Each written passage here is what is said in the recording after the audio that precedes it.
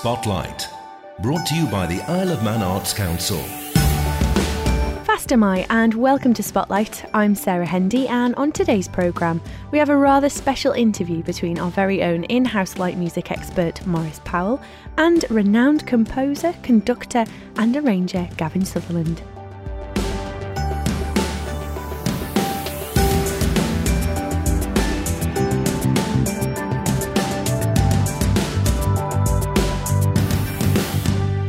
Now, Maurice and Gavin have worked together before, but this was Maurice's first opportunity to have an in-depth conversation with this great man, who is currently music director of the English National Ballet.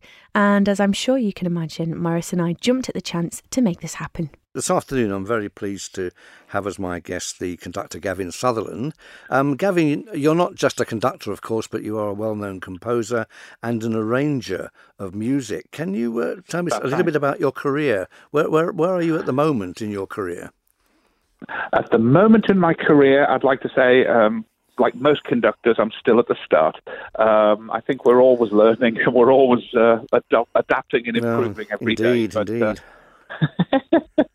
But in terms of where I am currently, so my day job is as music director for English National Ballet, although I have a healthy work schedule outside of there with many of the BBC orchestras, for instance, and also quite a lot of work with CBSO and Liverpool Phil, and also quite a few little elements of other orchestras creeping in around the world as the year progresses. So it promises to be quite an eventful year in many respects, but also never losing the fact that my two great loves, ballet and light music, are rather more evident than most. Yes, of course. And you are much travelled. I noticed that you were conducting in New Zealand at one point. Am I right? Or was it Australia? That's right.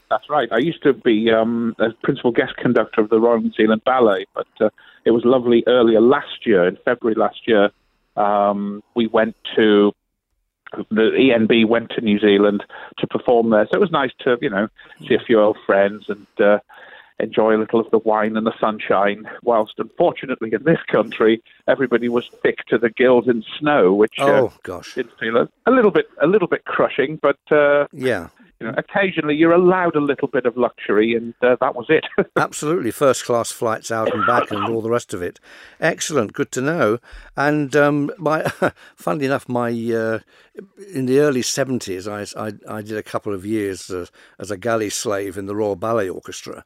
And I well remember being up in Manchester when John Lansbury was conducting, I think the last time, or it was the last tour, that Nureyev and Fontaine did together. They danced Sleeping Beauty. But I remember those 2 years very well. What I remember more than the playing, apart from sort of something like 30 consecutive Giselles, followed by 30 consecutive Swan Lakes. You have my extreme sympathies, Maurice. Sometimes it got a bit hard going, but it was a very uncomfortable business, really, moving around all over the UK and staying in some pretty horrendous digs. But I remember being backstage with the dancers and thinking how exhausted they were most of the time, and all the girls, all the petite little corps de ballet, smoking themselves to death and eating like half a sandwich a day to keep their weight down. And I thought, if only the people out front could see this. They see the swans on stage. I have no idea the dedication and the pain, I think, that goes into producing a dancer. Indeed, and it's generational as well. I mean, nowadays there's no smoking, or very, very rarely you see any dancers smoke. No. Nowadays, you see them throwing junk food down themselves because, of course, they burn it off. I've always said the same thing, though. The place you can judge the dedication and the suffering that goes into making a dancer, a female dancer in particular, is look at their feet. Yes. I mean, I've always said the same thing. Musicians, we have to look the part because, of course, we're seen to be performing. There's not much of what we're using to perform that isn't seen. That sounds really strange, but you know what I mean? Whereas a dancer, their feet are buried in the point shoes. When you take them off, they look like they've been dipped in blackcurrant jam. And yes. so, And the constant fear of injury. However, moving on, so the ballet obviously takes up an enormous amount of time, and I agree with you. Some of the greatest music ever written is ballet music, and a lot of it could be deemed quite light these days in the current climate. Indeed, it can. But getting on to light music itself, what kindled your interest in light music, and perhaps particularly British light music, Gavin?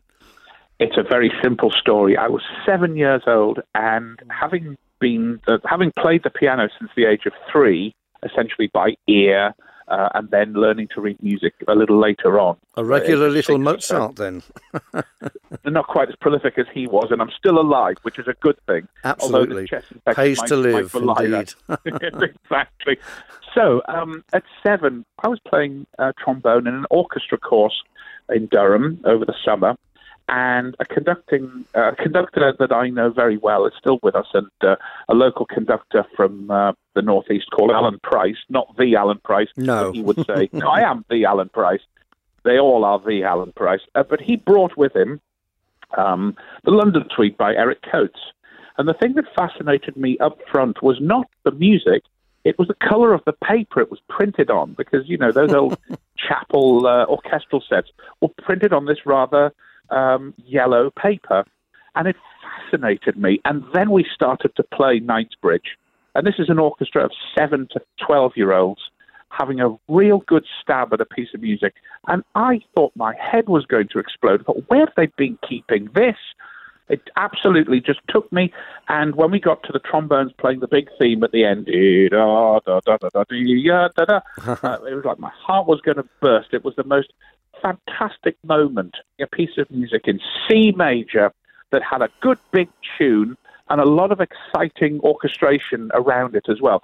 I just fell head over heels in love with this music and did what every child or every enthusiast would do. Went to a record shop and said, "Can I have a record of Eric Coates?" Who? And then it became, well, we have one old record here, but it's a bit dusty, but we'll give you it for a sale price. And it was, for a long time, one of the few records of light music, never mind just Eric Coates, that was available. And I always thought, I hope this changes. Even then, I thought, I hope this changes, that we get introduced to more of this music. Because as time went on, and I played in concert bands and other orchestras, and indeed conducted, I went to try and find as much of this music, and old bandmasters from the Horses or the Services also knew this music. It was in their DNA. They knew it so well. So getting that transferred to me as well just developed a real love in me for a lot of these composers. And as you mentioned, Hayden Wood being amongst the top 5 of yours, certainly it's number 2 for me to Eric Coates. And that's really interesting. I mean, I think for many people, Coates' position really is unassailable. Obviously, after the war, Robert Farnon and plenty of other composers who were very, very influential. But certainly, I'm glad to hear you say Coates is number 1, Hayden Wood number 2, Farnham possibly number 3. I know these number 3 without a doubt. These Farnham charts are odious, but I think people that know this music perhaps as well as we do may very well agree. And of course, our old friend Ernest Tomlinson. Well, Ernest is kind of joint third with Farnham because whilst I can't impress enough how important that man's influence has been both on light music for the world and also for light music in my life. As well as being an incredibly talented conductor, he was one of the great light music composers. And, the more I discover, even now, knowing quite a lot of his repertoire, having recorded it, performed it, and even just studied it, because that's how I suppose I learned to arrange and learned to compose, studying scores. You can't learn how to write this music from a book, although obviously in those days these composers had their formal training, but they used it in certain ways. And there's no doubt that people like Farnham with his training and Ernest with his at the Royal Manchester College, as it was, and so on, and Coates at the Academy, these people had a real serious set of classical chops, which they used to entertain the world with light music. And I've always vowed that if I had the opportunity to do that, I'd be a very happy man.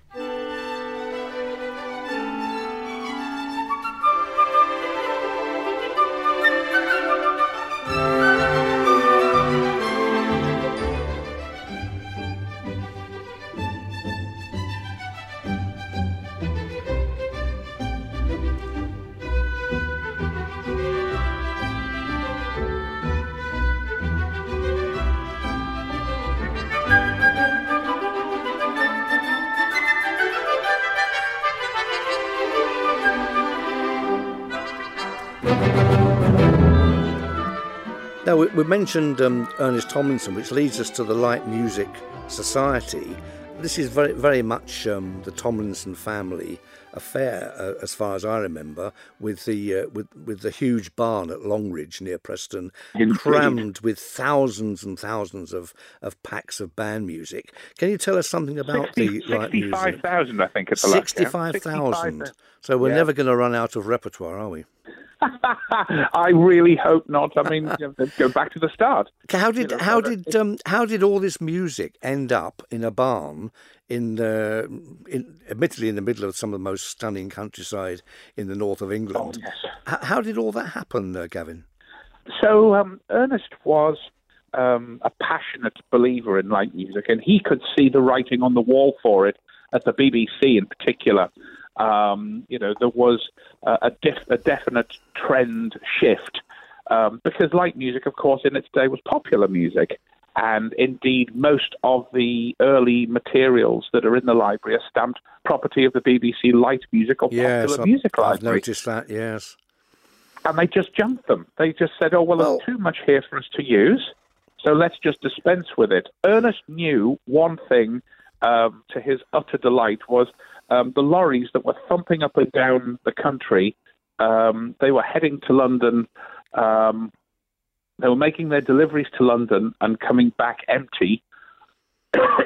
So Ernest decided to capitalise on this and sling them a few quid and say, if you're going, could you please drop by the BBC Music Library on the way home? There'll be a load of crates of music to bring. Could you bring it up and drop it up for me here?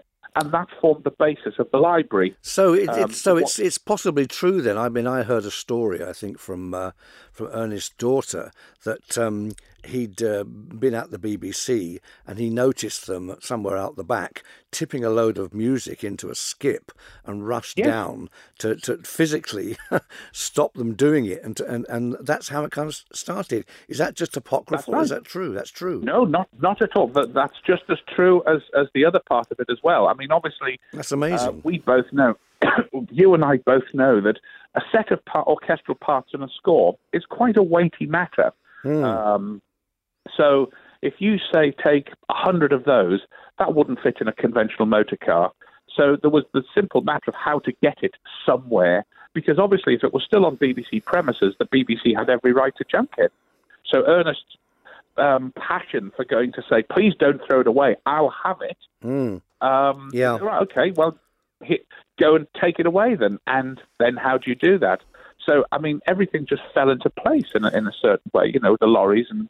These packs of music, these band packs, this became the basis then of the Light Music Library, which now, as you say, has over 60,000 copies. And because they loan music to orchestras all over the country, for all over the world, for all I'm aware. That's right. So the existence of this library has been a major thing in basically saving British light music from disappearing. Indeed. And of course, the Society's aim is also about the performance of this work, because the other issue one has with a great deal of orchestral sets of parts, we've had many people visit the library over the years and say, there's 24 PhD theses in this room, of various composers or styles or whatever. But on top of all that, you've got to think, well, that's all very well, but this music was written to be played. It was written to be broadcast, it was written to be recorded, but whatever, it was written to be performed. And it's the Society's aim via the library to ensure that the music continues to have a life as a living material to be performed. And that is always the big challenge, because that's when you start. Obviously, you've got orchestras who know of pieces, and professional orchestras and amateur and semi-pro alike. And they all say, oh, well, we know this piece, we'd like this piece. And then it's up to the library's job, people like Hilary, Ernest's daughter, and the amazing staff at the library to say, yes, they are dedicated. This as well? Yes. And they say, have you considered this piece, or have you considered this is a similar sort of style of piece, or this is a complementary piece? And sometimes they'll take that up and say, oh, yeah, okay, we'll have a go at that. And sometimes like, no, this is all we want. So, little steps, but... enough little steps can make a difference. And certainly in the last 10 to 15 years, thanks to the library's good works, we have seen light music appear on so many programs and so many recordings and so many concerts, orchestral concerts and otherwise. I think little by little, it's doing some good. No, I think I would agree. I mean, I like you. I received the Light Music Society magazine, and a good 2 or 3 pages are crammed full of advertisements for light music concerts all over the UK, and that's really gratifying to see. Now, this brings me on to your new CD devoted to the music of Haydn Wood. Can you tell me something about that? Well, I've always been a fan of Haydn's music, and I was introduced quite some time ago to Marjorie Killern, who is, I believe, Haydn Wood's grandniece. Now, my introduction to Haydn Wood was, again, back in the days as a trombonist at a local school's concert band on a Saturday morning, playing a delightful piece called Man in Veen, a piece I think you might know rather well. I think we do know that one. And I thought, this is tremendous. And, when you're at that age, and it's formative musicianship and formative musical appreciation, I thought, I've got to find out more about this man, because up until then, it took me a long time to realise that he'd written Roses of Picardy. It came that way round. I knew he'd written The Horse Guards Whitehall for Down Your Way. That's and right. I knew he'd written Man in Vain. Then I was brought The Seafarer, and all of a sudden I thought, this music's unbelievable. At the time, I rather foolishly said in my teenage way, it's like Eric Coates with an A level. Because some of the chromatic harmonies are a tiny little bit more advanced than Coates would use, but the music is no less appealing for that and no less light. Yeah, there are some Haydn Wood pieces where he does a pretty fair imitation of Elgar and occasionally of Delius, and that's where you get the sort of slightly spicier chromatic harmony. But I'm just noticing here, I have a copy of the disc in front of me, of course, and some of these pieces, in fact most of them, have never been recorded before. And they're very surprising pieces, because with some composers you see a trend or you see a development. There are some composers that sit on their unique style and they'll use that for the rest of their life, but in slightly different forms. Haydn Wood never did that. I mean, this music takes us all over the world. It takes us to Egypt. It takes us to London. It takes us through, depicting cinema stars of the day. It is quite a... he was always searching for something new to offer his audiences, and yet he could still jump straight back into, for example, the Royal Castle Suite. He can jump back to a typical march, which is absolutely tremendous. The Balmoral March in there. Yes, yes. In the Snapshots of London, those kind of pieces. So, he had the knack of being able to associate with the traditional light music forms of that era, but he was always searching for something new. The Egypta thing, for instance, reminded me a little of Ketelby, but again, with a slightly spicier twist. Yes, indeed. Well, Ketelby is a composer we could talk about. Have a whole day seminar on Ketelby. I'm not sure anybody knows exactly how much music he wrote. And of course, he wrote under so many different names. But I agree with you there. There is something very exotic about the Egyptian suite.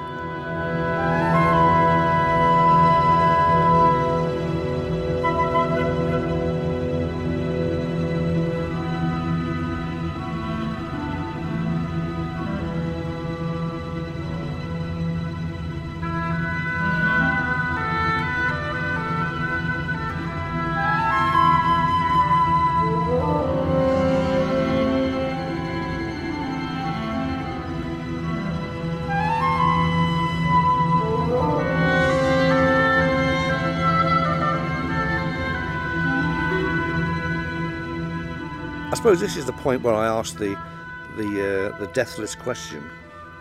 And I think you know which question this is coming.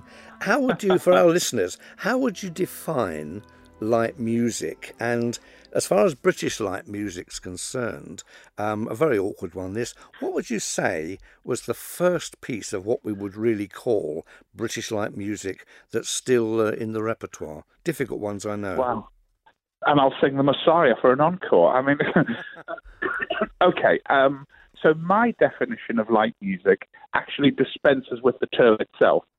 For me, I call it orchestral concert music because essentially it is an entertaining piece of music that is sometimes defined as something that is simply pure entertainment. It is not intended to do anything other than capture a moment and delight your ear.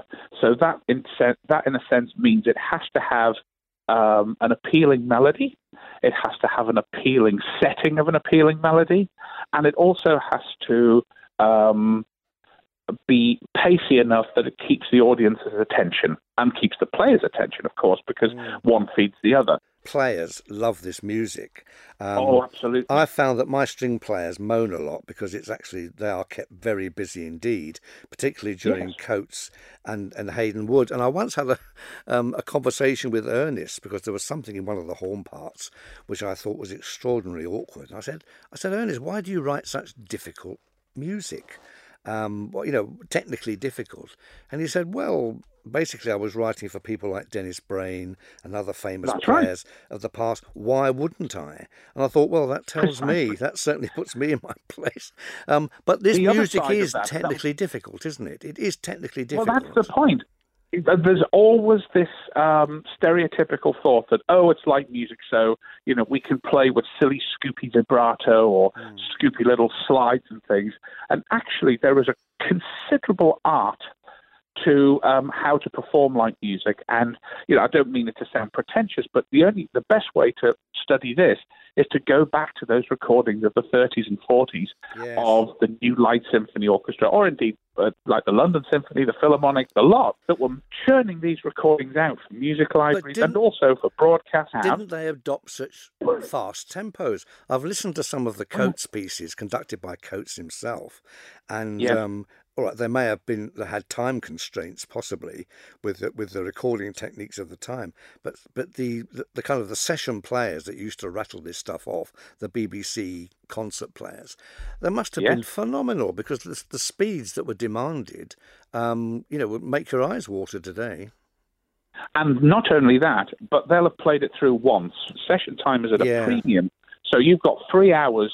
In those days, when it was recorded straight to disc, you had enough time in that to basically record, to rehearse it, to play it through once, maybe just look at a couple of corners. So the conductor had to be on it. If it was the composer, that's easier, or sometimes not. And then they put the light on and they recorded it. And then it could be a split wax, or it could be an oboe too close to a microphone, as Coates once described, that can make it distort, which made the cutting lathe jump. There can be all sorts of technical sides to it. But essentially, they would also flash a light.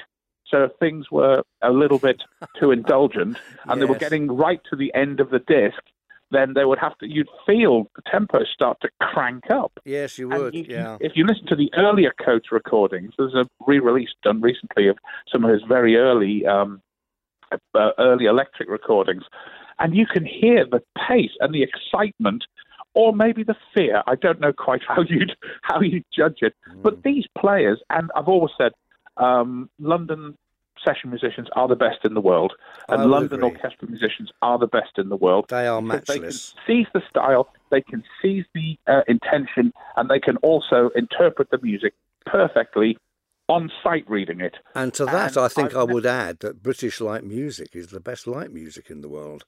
I'm not saying that there are some charming American pieces and European pieces, there's no doubt about that, but there's something about British light music that raises it into a very special place. I do have one further question for you, Gavin, before you leave us. Have you ever been to the Isle of Man? I have never been to the Isle of Man, and because of Hayden Wood's connection with it and the music that I've performed to do with the place, it's making me hungry to come and visit, and I would really like to do that at the earliest opportunity. Well, I'm going to be reckless here, and on behalf of the Isle of Man Symphony Orchestra, invite you at sometime within the next year or two, whenever schedules permit, as if you would come to the Isle of Man and conduct the orchestra in a special light music concert Details to be arranged, but how would you feel about doing that? That for me would be a considerable honour, Maurice, and thank you very much for offering. Well, it'd be absolutely wonderful. My guest this afternoon has been Gavin Sutherland, the composer, arranger and conductor, particularly associated with ballet, but also with British Light Music. Gavin, it's been an absolute pleasure, and we hope to see you here soon. I can't wait to be there. I have to tell you one little thing before I go, which is, as a kid, there was one thing that fascinated me, was holiday brochures. I was a television nut, and they used to advertise holiday brochures on the TV, and I used to just order them as an 8-year-old, just because I found it interesting to see what other places looked like. And the one I had every year was the Isle of Man, and I thought, I've got to go there.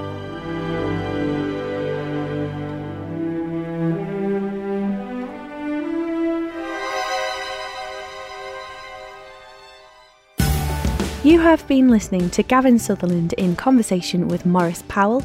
Do tune in tomorrow evening at 9 o'clock for a special instalment of Maurice Powell's programme A Little Light Music, dedicated solely to the life and work of Haydn Wood. You'll be able to listen again on demand to A Little Light Music for 1 week, and you can hear and even download this conversation in full on the Manx Radio website. Have a lovely creative week. Slán you.